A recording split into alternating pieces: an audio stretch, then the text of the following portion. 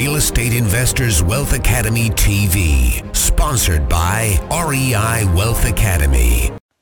Hey, what's up, fellow investors? This is John Payne coming at you again from the REI Wealth Academy tribe. Going along the same thing again and again for the big why. And there's just little elements that I think are just so critical and so key as you're thinking through the process of sitting down to do your why, to really dig down deep and get connected kind of emotionally overall. But I want you to think about something that it's not just an emotion. You're not just going to happen to have the emotion. You're going to have to do this every day. This is something that is a daily discipline that you're going to have to keep putting back in front of you. Because in order for your subconscious, in order for your mind to truly start keying into the person that you're becoming, when you become the person that is actively doing the things you need to do to achieve your big why, that's going to be, your big why is going to become you.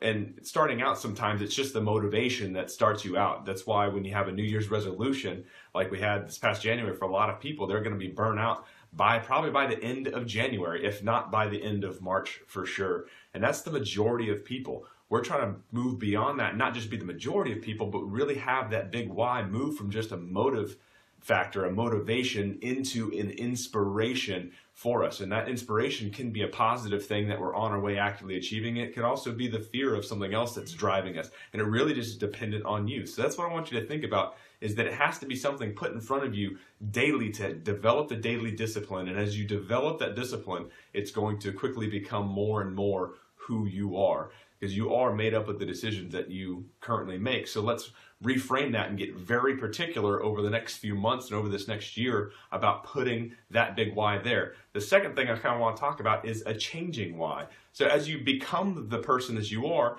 you have the tendency to plateau. So every time that you've grown, there's always the tendency to kind of level off.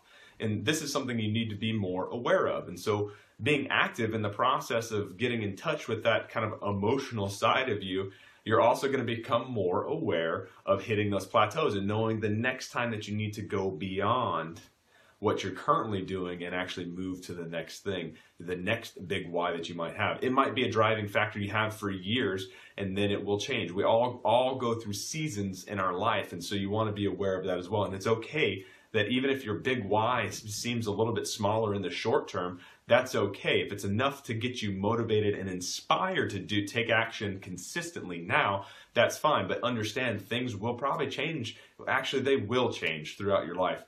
Something that I've had experience with, moving from different types of jobs or different types of entrepreneurship ventures myself and onto this current one. So with that, I'm going to be hitting up a couple more videos. Make sure you stay tuned to REI Wealth Academy Facebook page and reiwealthacademy.com. Make sure you check out the blog. Leave comments below on how this is impacting you and things you're getting ready to do for 2018. Take care. Decide today you don't want to take a back seat. Finally break your financial life cycle. Learn more now at www.reiwealthacademy.com.